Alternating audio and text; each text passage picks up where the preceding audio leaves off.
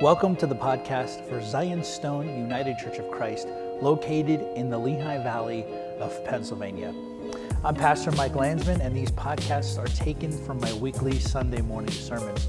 We pray that they will bless you, and we would love for you to come visit us and make our church home, hopefully, become your church home. Here's what we have for today. Thank you for the reading. Good morning, everybody. So, we're going to talk a little bit today based on the readings about encounter, particularly encounter with God. There's a lot of things in life that cause us to look away from something. Sometimes we may look away from the beggar at the traffic light and pretend we don't see them standing there with the sign asking for help. Sometimes we look away from a person who is really annoying us in the hope that if we don't look at them, maybe they'll leave us alone and go away. I never do that here, just so you know. And I'm sure none of you ever do either.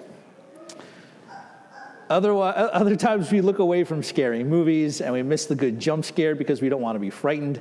But what happens when we encounter God? What happens when we as finite human beings encounter the infinite creator of everything that is? Would we hide? Would we try to run away? Would we try to escape? What would that mean for us? In the readings today, we see an encounter between Elijah and God, and an encounter between the God-man Jesus Christ and a demoniac, a man possessed by a legion of demons. So in the Elijah story, we have to remember what had happened right before this, okay? So this is when I was in Sunday school, I loved this story, right, of how this one lone wild-looking prophet stood against an entire idolatrous system that Israel's king Ahab and Queen Jezebel, both figures of supreme wickedness in the Old Testament that they had put in place, that had led God's people away from the true worship of Yahweh to the worship of the Baals. And Ahab gathers the people of Israel and all of the prophets of Baal at Mount Carmel. And Elijah lets them have it, right? We know this story. We love the story, right? Well, once and for all, we're going to see whose God is the toughest, whose God is the best, whose God is actually real. And the prophets of Baal put the bull on the altar, and they pray, and they dance around. I think it even says they cut themselves, and nothing happens. And we love the story because Elijah's just sitting there, and nothing is happening, and he's making fun of them. He's like, maybe he's in the bathroom. I didn't make that up. That's in the Bible. Maybe he's asleep. Who knows? Maybe he just doesn't want to answer. And he's teasing them, and nothing happens, right? And then Elijah, he's like, I'm going to one-up everybody. He's like, okay, nothing's happened. It's my turn. So he takes 12 stones, one for each of the tribes of Israel. He builds an altar. Then he takes the bull that's been given. He puts it on the altar, and you think, okay, Elijah, that's great. But he says, no, there's one more thing. And then he digs a trench. He has them dig a trench around the altar. And then they're like, okay, let's do it. And Elijah says, no, one more thing. And then they take giant jugs of water, and he has them pour water over the altar, over the sacrifice. There's so much water that the wood is soaked, the animal to be sacrificed is soaked, then there's water filling the trench. And Elijah steps back. He probably tells everybody, get back a little bit, right?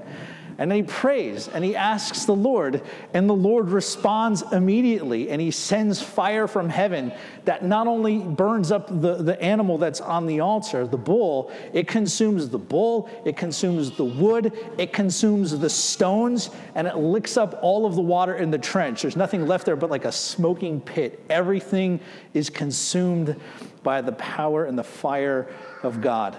And then this is the part of the story I never heard growing up, right? Because he's not supposed to tell this to kids. But then afterwards, Elijah is like, all right, let's take these prophets down by the river, and kills all 450 of them right there by the river.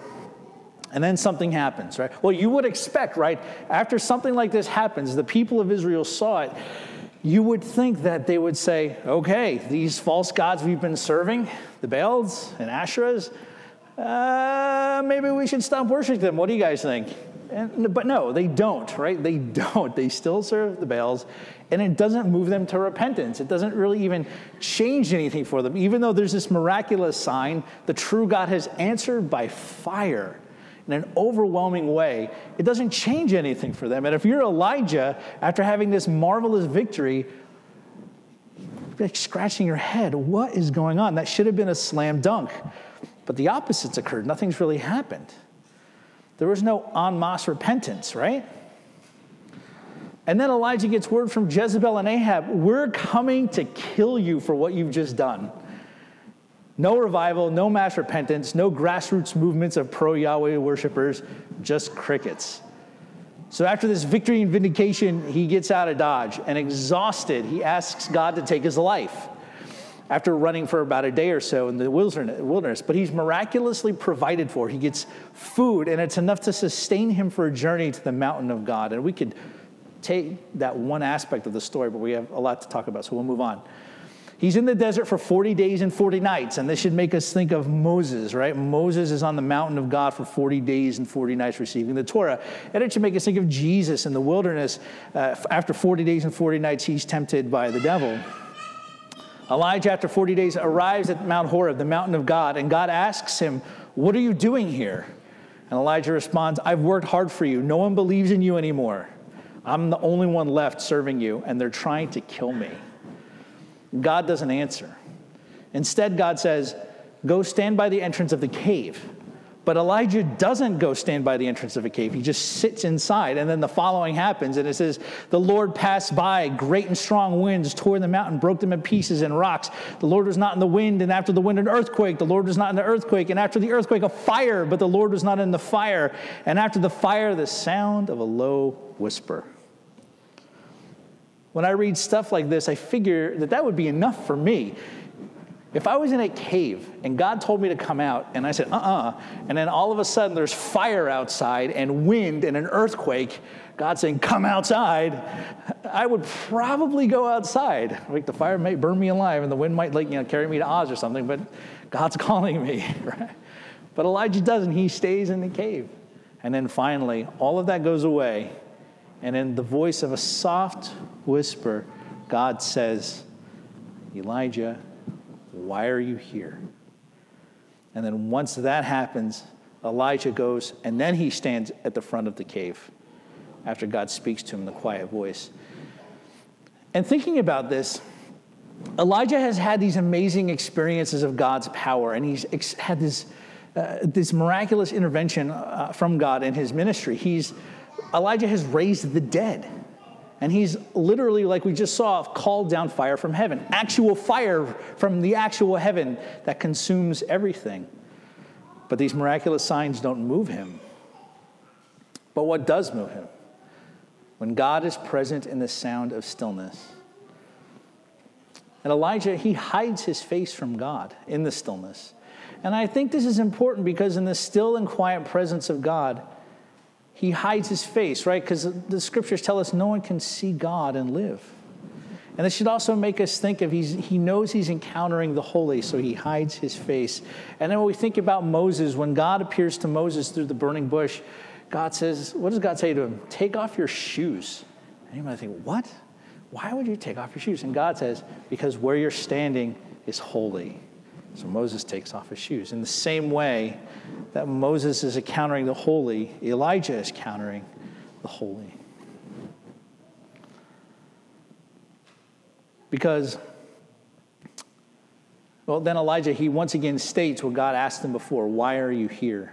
And he says, I'm the only one left. I've been very zealous for you. No one is with me. And God replies, you're not the only one. I have 7,000 people who have not yet bowed the knee.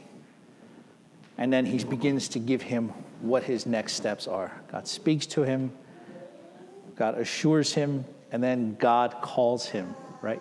Tasks him and sends him back out. One commentator writing on this says, the weapons of Elijah's warfare, the instruments of religious progress, must be spiritual, not carnal. Not in fire and in sword and in slaughter, but by the secret voice speaking to the conscience. What's going to cause the people of Israel to repent, it's not going to be these giant displays of power, but by displays of God's love and humility. And we see this ultimately realized in Jesus Christ, right?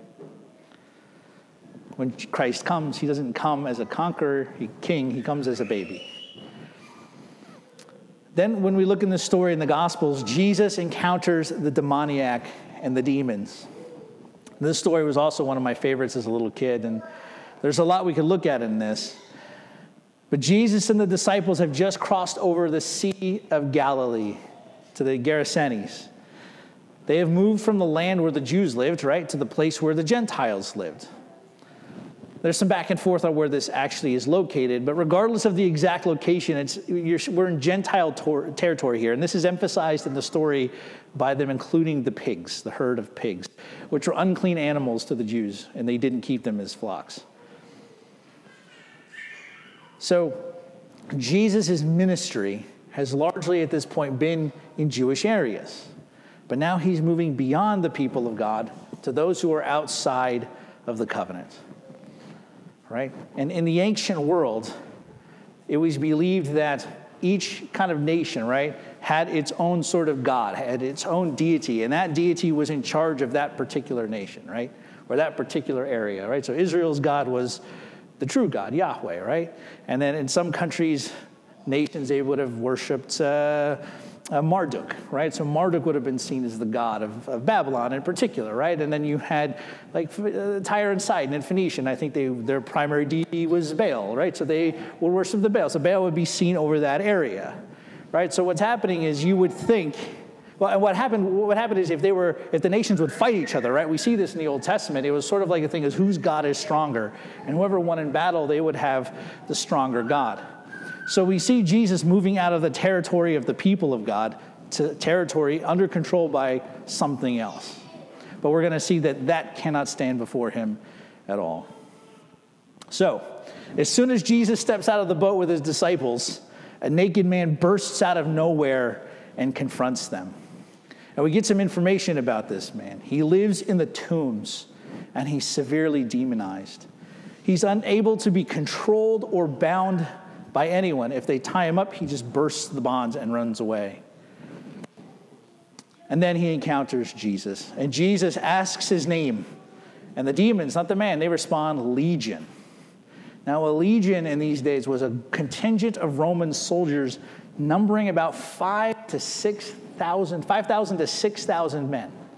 That was a legion, right? So when Jesus says to this man, what is your name? And the demons respond, Legion, we're supposed to get the idea that there might not be an actual 5,000 to 6,000 demons inside this man, but that he's being severely afflicted by a great number of evil spirits. A lot. And the demons beg, the evil spirits, they beg Jesus to not send them away to the abyss because they know they cannot resist him. And the abyss here in the text, this is the place where spirits are imprisoned. And they beg him not to send them there. They recognize who he is. They recognize his authority over them, and they're scared. And Jesus sends them into the pigs. And pigs go crazy and jump into the sea. And the herdsmen watch this, they freak out, and they run back into the city. And all of the people come out of the city. And when they get to where Jesus is, the man who was possessed, who no chain could hold, no rope could hold him, nothing can control him, they know who he is. He's living right outside of the city in the graveyard. They know who he is. They've tried to control him. He's running around naked and screaming all the time, right? When they come to Jesus, what does it say that they see? They see Jesus standing there, and the man is seated. He's clothed, and it says he's in his right mind. He's clothed, and he's in his right mind. This scares them, and they ask Jesus to leave. Imagine that, right? A mighty act of God results in them being afraid. And we might ask ourselves why. And part of it could be economic. In the book of Acts, a couple weeks ago, we talked about the story about how St. Paul cast the spirit of divination out of the young slave girl, and it cost her owners money. It could be that. It could be that they knew that the demonized man was out there. They were afraid of him, but they knew kind of if they left him alone, he would leave them alone. They knew who he was, and they could account for him, right? They knew what to expect from him. He was familiar, but they don't know what to expect from Jesus. Jesus does the undoable by delivering the undeliverable and controlling the uncontrollable. The commentator named Craddock says, even when it is for good, power that can neither be calculated nor managed is frightening. right? So if Jesus remains, what else is he going to do that's going to upend their lives? But the man who was delivered had a different point of view. The man from whom the demons had gone begged that he might be with him, but Jesus sent him away, right? So that phrase, be with him, is important because when we see Jesus calling the disciples, it says he called them so that they may be with him. This is the language of discipleship. This man asks Jesus to be his disciple. And Jesus says, I can't take you with me. But go to your home and declare how much God has done for you. And the man went away proclaiming throughout the whole city how much Jesus had done for him.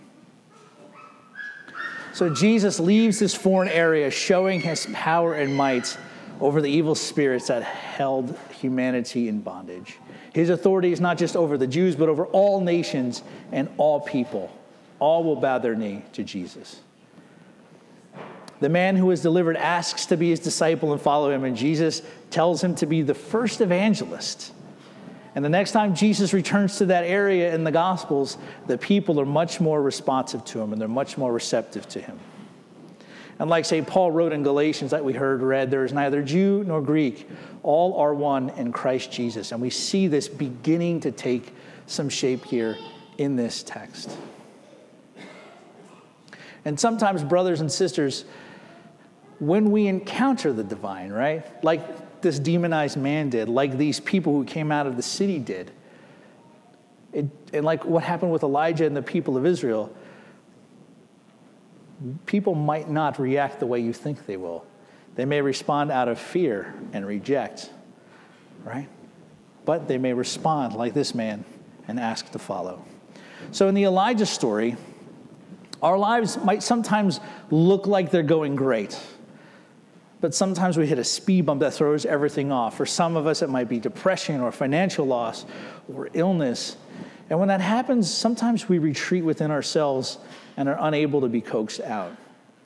We think that God doesn't know what he's doing, right? Or we might even question, why am I going through this problem when maybe even yesterday everything was awesome? I think like Elijah, this should drive us to the mountain to seek God. Even when we don't know what he's going to say or do. And God will minister to us in the quiet places of our hearts.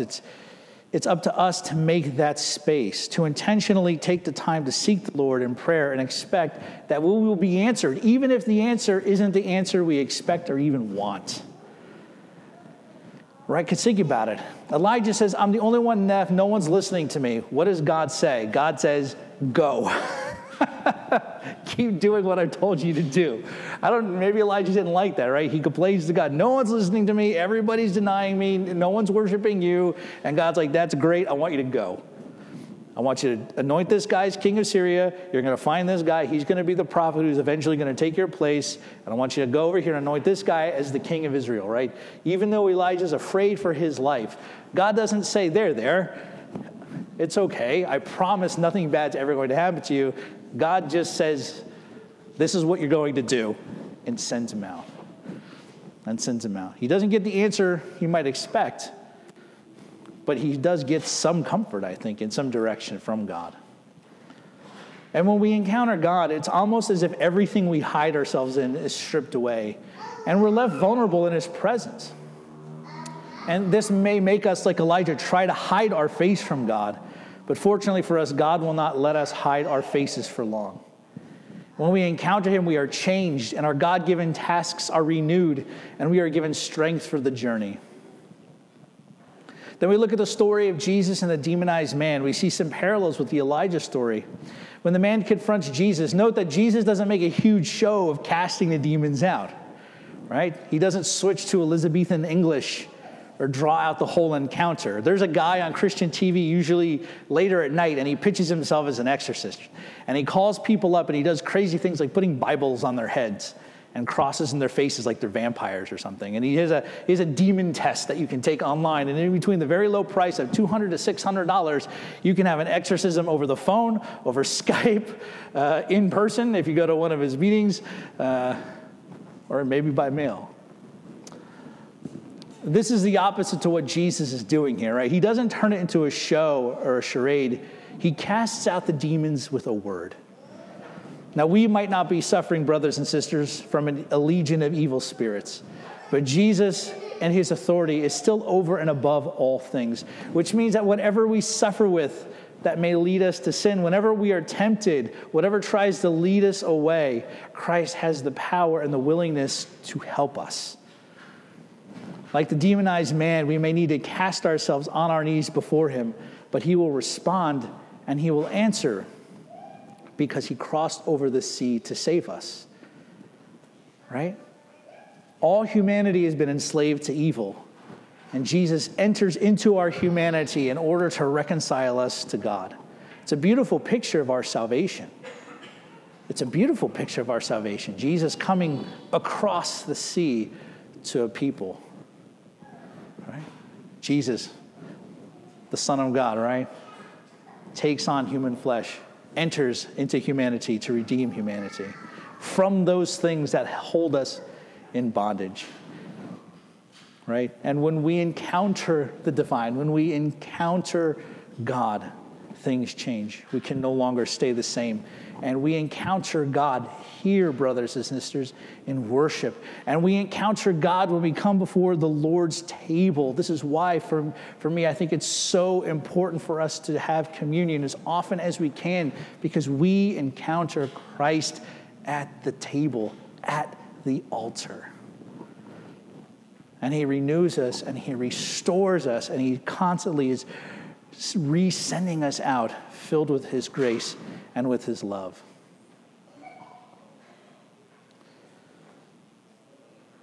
And so, brothers and sisters, let us then seek to follow him wherever he goes and to go wherever he sends us, to testify to the wonderful things that he's done for us. And many of us have stories of what Christ has done for you.